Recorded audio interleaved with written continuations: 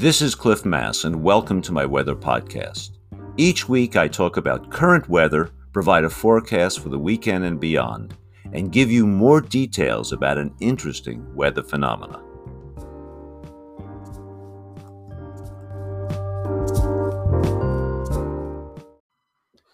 It's Friday, September 23rd, and let's talk about the weather forecast. Relatively cool, partly cloudy conditions dominated yesterday, Thursday, and that will be true today as well, as marine air has invaded western Washington. The good thing, of course, is that air quality is excellent. With air coming from the west off the ocean, the pollutants are gone. Unfortunately, our friends in eastern Washington are getting the smoke at this point. Today, Friday, highs will be around 70 in the west and near 80 in the east. So, pretty mild, decent temperatures. But there'll be changes over the weekend as another ridge of high pressure builds over the west coast, and it's going to be centered over British Columbia.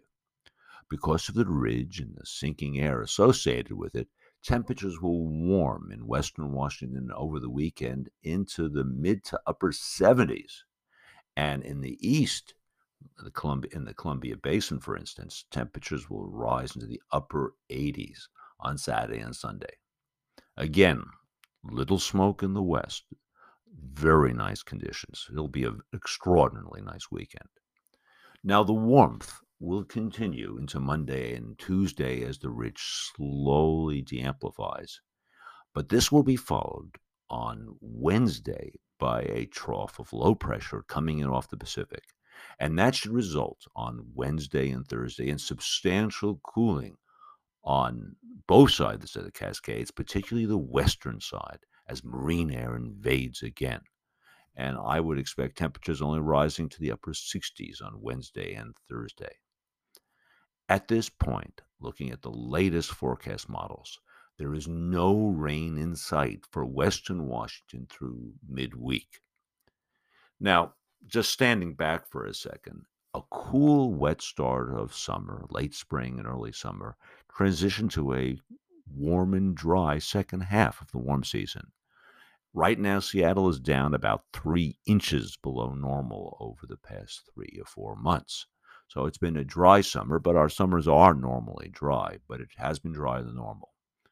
Fortunately, spring was so wet and cool that our reservoirs were overtopped, and they're still in good shape, and some are still well above normal, including the Yakima reservoir system that is well above normal today.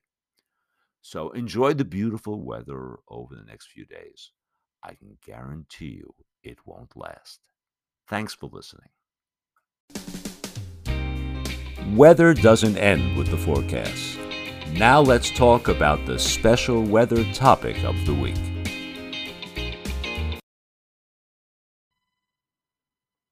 This week, the air quality over Seattle and parts of Puget Sound country degraded to some of the worst in the world. Only the massive fires of September 2020 produced higher concentrations of air pollutants over western Washington. But why was the air quality so bad on Wednesday? The fires over the Cascades, mainly the Bolt Creek fire near Skykomish, was not spreading. It was relatively minor. So how could such a secondary fire enshroud parts of Seattle in near record smoke? Everything had to be just right. Perhaps we should call it the perfect smoke storm. The smoke over the Puget Sound area was, as I mentioned, mainly from the Bolt Creek fire, which is no longer growing, but smoldering in its interior. On Wednesday, winds were from the east. These are called easterly winds, and they strengthened over the Cascades as low pressure was centered south of Washington State. There was a low center that went over southern Oregon and California. So, wind tends to move counterclockwise around low centers in the northern hemisphere. So, therefore, winds are easterly from the east north of Lowe's. That's where we are in Washington State. Pressure, sea level pressure, was also higher to the east of the Cascades than to the west on Tuesday and Wednesday, a situation that often occurs in autumn as cool, dense air with associated high pressure moves southward out of the northern interior of Canada, into eastern Montana and eastern Washington. Now, on Tuesday and Wednesday, the easterly flow increased, and this brought dry air from eastern Washington into western Washington. And this air got drier as it descended the western slopes of the Cascades. Now, why does descent make air drier? The reason is that descending air is moving from lower pressure aloft, pressure decreases aloft, to higher pressure at lower levels. This causes air to be compressed, and air warms when it's compressed, like in an air pump. Warming the air allows it to hold more water vapor, because warm air holds more water vapor than cool air, and this causes the relative humidity to drop.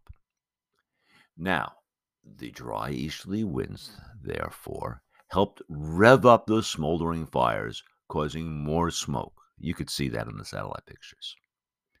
Now, the easterly flow also helped cap the smoke at low levels because it created a situation called an inversion in which temperature increases with height. Inversions are very stable structures, preventing the air from mixing in the vertical. Now, inversions can be formed as warmer sinking air moves over cooler air at low levels. And the air at low levels was cooled by nighttime radiation to space, and also the fact there's the cool marine influence of western Washington. So you got the three dimensionality here. Warm air is moving over cooler air, and that's creating an inversion. And so that acts as a cap. It keeps the smoke down at low levels. So the revved up smoke from the fires was trapped in the narrow Skokomish River Valley in which Route 2 passes, and that includes towns like Index and Skykomish. Now you could see all this on satellite imagery. It was very obvious, this narrow plume of smoke. Now, this smoke did not stay in the valley, but was pushed out of the Skykomish Valley to the west by the difference in pressure across the Cascades. It was pushed out in a relatively narrow current of smoke, capped by the inversion aloft. Now, over the lowlands around Puget Sound, the smoke slowly widened. There was no longer the sides of the valley to keep it in place, and it was diverted to the south by the northerly from the north winds over western lowlands. Why were there northerly winds over the lowlands? Because there was higher pressure to the north over BC and lower pressure to the south, and the air likes to go from high to low pressure when there's mountains around. The narrow current of smoke, topped by the inversion, therefore, started to head south over Linwood and Seattle, producing localized, very bad air quality on Wednesday morning. It was some of the worst I've ever seen. I had to wear a mask when I biked into the UW that morning. During the afternoon, as the surface started to warm, the air began to mix vertically. Okay? You're heating the surface, and the air starts to convect and mix in the vertical. And around 2 p.m., the mixing was enough that the inversion was broken, allowing the smoke to no longer be trapped, but to diffuse upward, greatly improving air quality. And increased northerly winds in the afternoon, which is typical around here in Puget Sound, also tended to push the smoke away from Seattle towards the east side suburbs and towards the Cascade foothills, giving Seattle further relief. And then Wednesday night, an energetic push of marine air, an onshore push, brought clean air to all of western Washington and pushed the smoke way to the east, to the unfortunate people on the eastern slopes of the Cascades. Finally, an exciting aspect of this event was that our high-resolution weather prediction models actually was able to forecast the smoky conditions, the smoky evolution, even the narrow current of smoke a day or two ahead of time. And this include models like the University of Washington High-Resolution WRF model and the NOAA HRRR smoke model. So for the first time, we can give people a heads up about such localized smoking conditions, a major advance. Thanks for listening. Thank you for listening to my podcast. Feel free to send me your questions or any topics you would like me to cover. This podcast will be available every Friday morning on my blog and major podcast platforms. If you would like to support this podcast, feel free to use the Patreon link on my blog. See you next time.